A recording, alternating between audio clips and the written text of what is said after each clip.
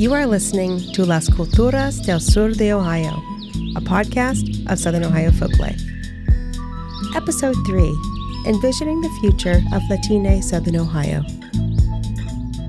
In the last episode of Las Culturas del Sur de Ohio, we learned about the role of family, faith, and community networks. In this episode, we listen as our narrators talk about their hopes and dreams for the future of Southern Ohio communities. Pablo, Hector, Edwin, and JD discuss their visions for a more inclusive, integrated Southern Ohio that focuses on holistic and complex understandings of community, not to mention diverse representations of Latina identity. Our four narrators also grapple with capacity building and accessibility in areas such as bilingual services, pathways to citizenship, and diverse cultural representations, noting them as essential to long-term goals of integration. Pablo, for example, observes that people with Latin American heritage in Southern Ohio are often depicted in narrow, predefined ways, primarily as laborers, which impacts broader visibility of Latina life in our region. In the following segment in Spanish, he notes how seeing an individual in only one role, as a dishwasher, teacher, or restaurant owner, is a limited way to understand someone. Instead, Pablo would like Latina residents to be understood and treated holistically as full beings with complex lives.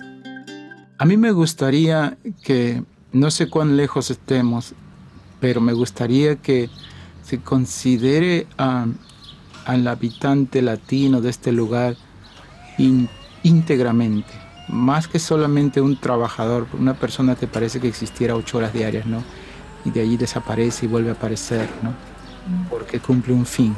Un ser humano asociado a un fin, dependiente de un fin, sea lavar un plato, dar una clase, cortar madera, ¿no? Supeditado a un fin. Es una manera un poco limitada de comprender, ¿no?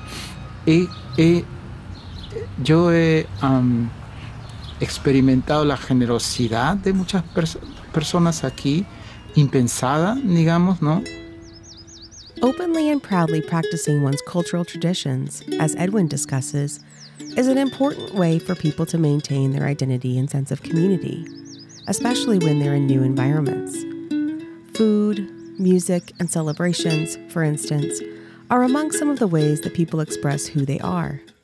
So besides having the quinceañera for my daughter, my daughter is half Puerto Rican and half white.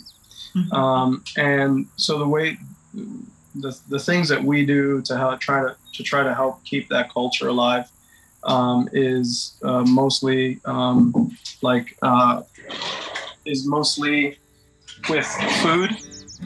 Being able to see one's cultural traditions represented in affirming ways in the broader public, such as at a local festival or in educational curricula, goes a long way to create a welcoming environment for minoritized groups. And I think, I say this a lot, but like when you're trying to get people engaged in what you're doing, food and music are like the key items to get people like focused. Everybody loves to eat and everybody loves music. There isn't anything out here that's really pushing for the Latin community, which turns out to be a lot bigger than what I was anticipating. Thinking holistically about Latina communities also entails understanding that terms like Latina, Hispanic, Latino, and Latinx are abstract concepts used in the United States to describe a group of people with diverse nationalities, racial and cultural heritages, politics, and languages, including those who are bilingual and monolingual in Spanish, French, English, and indigenous languages, and also speak numerous dialects.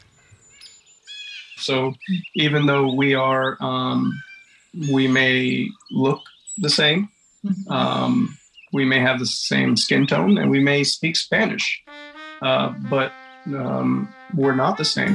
And we are there are different cultures, and we don't speak the same Spanish. So it's difficult for me sometimes speaking to a Mexican in Spanish, because there's words that Puerto Ricans use that Mexicans don't, and vice versa. And so when speaking about Spanish-speaking people or Hispanics, having that level of understanding that there are different cultures, and we're not the same. We're not the same people. We are different. We have different heritages. We have different backgrounds. We have everything about us is different. Where we come from is different. As JD and Hector discussed in previous episodes, language access is another important factor for being able to live a full public life. And to date, there aren't as many resources for English language learners in Southern Ohio as there are in other parts of the country. It's easy to forget how challenging it is to be in a space where people don't speak your primary language, where a lack of translators can make a simple trip to the store or the doctor challenging or even intimidating. Yeah, I think that's one of the things that would be helpful is programs that would have that. Again, it's limited on how many people you have that can speak both, that are bilingual, that are able to be at those facilities, or even if it was, I don't know, I don't know if it was an automated to where you could call. I know some people are going that way, where, if you go somewhere and you don't speak the language, the attendant can call somebody and they have somebody on the line that can translate, back and forth for you. They're putting a lot, I think, more and more emphasis, and I think JD has driven this for them on, a lot of the families that are coming in that don't have, the ability to speak English.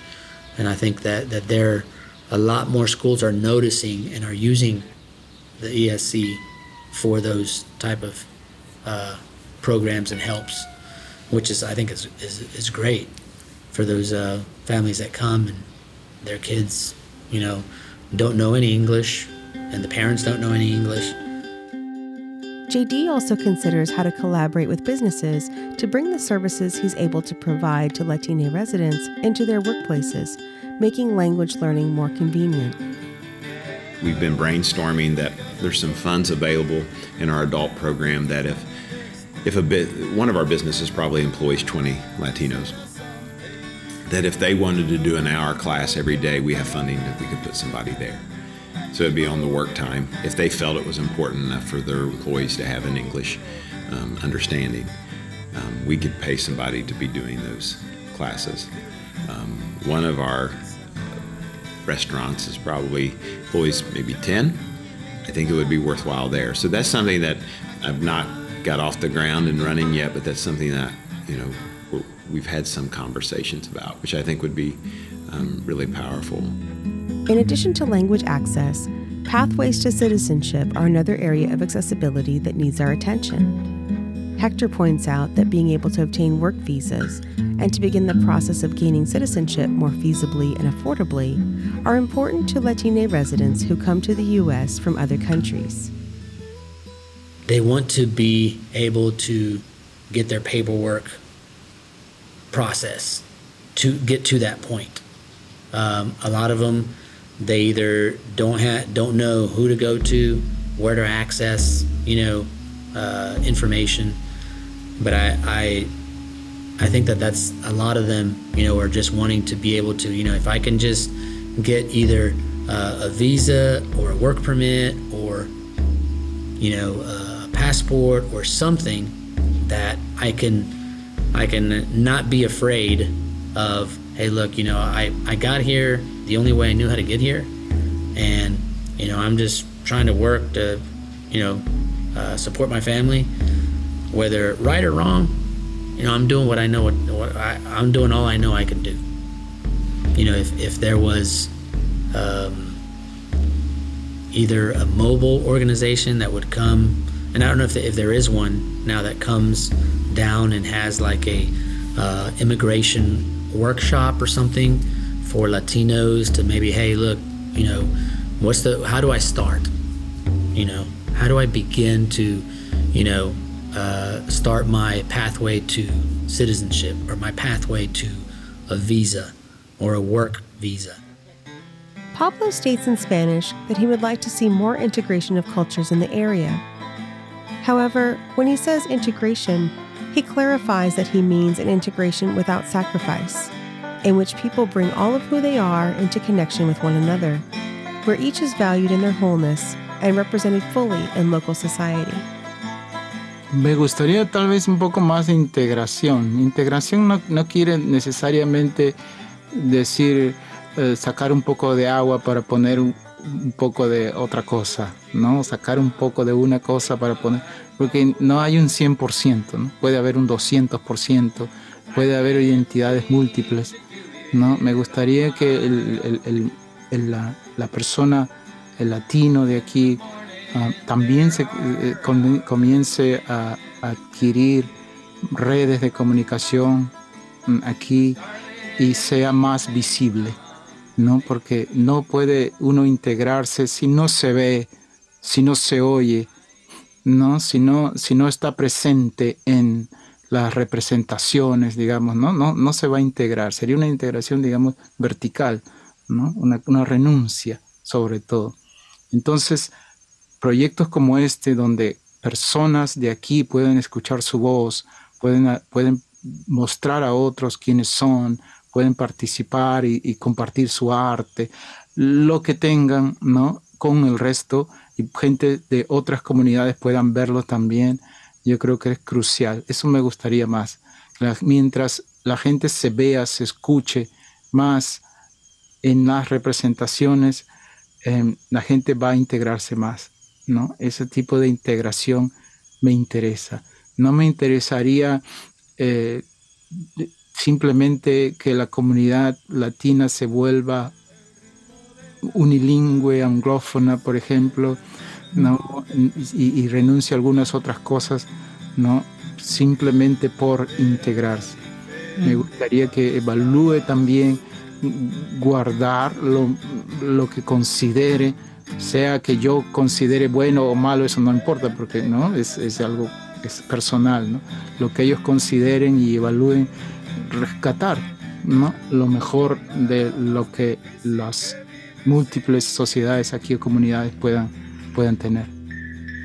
JD points out that one of the ways to foster more engagement with and representation of Latina residents is to create a central space, like a hub, where people can get information about available services and important community connections. JD explains that making resources readily available could make everyone's lives easier, happier, and more connected. I don't know if everybody knows about our services for our adults, or that the services is that we would help you find what you're looking for. You know, as a family, if you were looking for somewhere to go to the doctor, or somewhere because you wanted to start your process for citizenship, we can help connect you with those people. I don't know if people know that. There's not really a centralized place for the Latina, Latinx population to go and say, I need something. It's a very informal network. And sometimes we may not know that someone needs something. By and large, I think we hear about most of it, but it may be delayed because it has to go through those channels. I would like to see it not have to go through so many channels before someone gets help. I would love to see us get some way where you brought up the integration spot, or that spot where I could go if that was me and be like, hey, I need some help, or how do I get my kids enrolled in school, or all these things. Well, I think that hub, a place to go to when I'm new, but also a place to go that after I've been here a while, to receive services for my children, for myself, to know that there's people that care and that love and that want to help, and an efficient way to be able to connect all those people together. To those that have students and those that don't have students. In the school setting, just building more capacity of the regular ed teacher to be okay with a new student from XYZ country. And yes, I've done this before and this is how we're going to do this. And a less stress level and a more of okay, good, here we go. So those things, I think, to continue to grow are the resources that we can provide, whether it be adults or children, and the resources that we can connect them to. We need to find some funding sources as well. I think that would be important for this work. So those would be the things that, I may not be a super big dreamer, but those things have a lot of steps to them, from where we are right now to there. Edwin, Pablo, and JD each talk about the work that is yet to be done to move toward these goals of an inclusive Southern Ohio community that respects, celebrates, and connects multiple races, nationalities, and cultures. Yo creo que en la comunidad latina hay todavía un trabajo por hacer de más comprensión, ¿no? Y que pasa entre muchos grupos, ¿no? No sé, inclusive en Portsmouth, la misma comunidad afroamericana tiene todavía que conocerse más con el resto, con la comunidad, digamos, que no es afroamericana, y es un trabajo de los dos lados, ¿no? O sea, el trabajo es de todos. There's a population that exists, and they're right here. And for those students to feel okay about their heritage, and that it's all right. It's all right, I speak Spanish. And really, it's a really neat thing that you have two languages, and not to lose that language, because I think sometimes that can be what they want to do, so they fit in with everybody else, is to not speak Spanish, because then I'm different. Can we highlight families and diversity at a point where it makes it like a pretty neat thing that you have two languages, and that you share that with other people, and that even though I think they feel comfortable here, are they heard? And do they feel like they belong? And I think those events help that, of shedding light on all the great things about them. So how do we do that as well? I think that would be really neat. We are here, and we can do things just as good as anybody else, right? And if given the opportunity, we can shine just as much as anybody else. Mm-hmm. I really do believe that that I'm a very firm believer in not just talking about change or or talking about being positive, but actually living it and showing people that anything can be done with hard work and dedication. In this segment, we heard our narrators talk about the many ways that Latina life in Southern Ohio could be enriched by additional services, representation, and a holistic as well as contextualized view of Latina life. Thank you for listening to the first 3 episodes of Las Culturas del Sur de Ohio. Going forward, we're excited to share additional episodes and stories with you through this podcast. We also welcome your input. Do you have a personal, historical, or community story you'd like to share? Are you part of an organization or project collaborating with Latina residents in the Southern Ohio region? Do you have ideas about how to initiate change in your own life and community? Reach out to us via email at southernohiofolklife@gmail.com or DM us on Instagram at Southern Ohio Folklife to get involved. Las Culturas del Sur de Ohio draws on an open-access digital archive of oral histories conducted by Southern Ohio Folklife and housed at the Center for Public History at Shawnee State University. Our project asks, what are the histories, stories, traditions, and dreams of Latine Southern Ohioans? Las Culturas del Sur de Ohio is made possible by the generous support of the Central Appalachia Living Traditions Project of Mid-Atlantic Arts and Ohio Humanities. Episodes are produced in partnership with media arts organization Los Herederos. A big thank you to our steering committee, Alejandra Ortega, Michael Barnhart, Sue Eleuterio, J.D. Emnett, Lucia Espinosa, Andrew Feit, Elena Fowlis, Franklin Harris IV, Dan Kaufman, Celine Lamb, Edwin Martell, Hector Reffitt, and Pablo Salinas. Thank you also to Elena Fowlis, Celine Lamb, Dan Kaufman, Ileana Perez, and Pablo Salinas for translation and transcription services. If you like what you hear, please consider donating to Southern Ohio Folklife to support our future work. Go to southernohiofolklife.org and click on the support button to learn more about how you can contribute.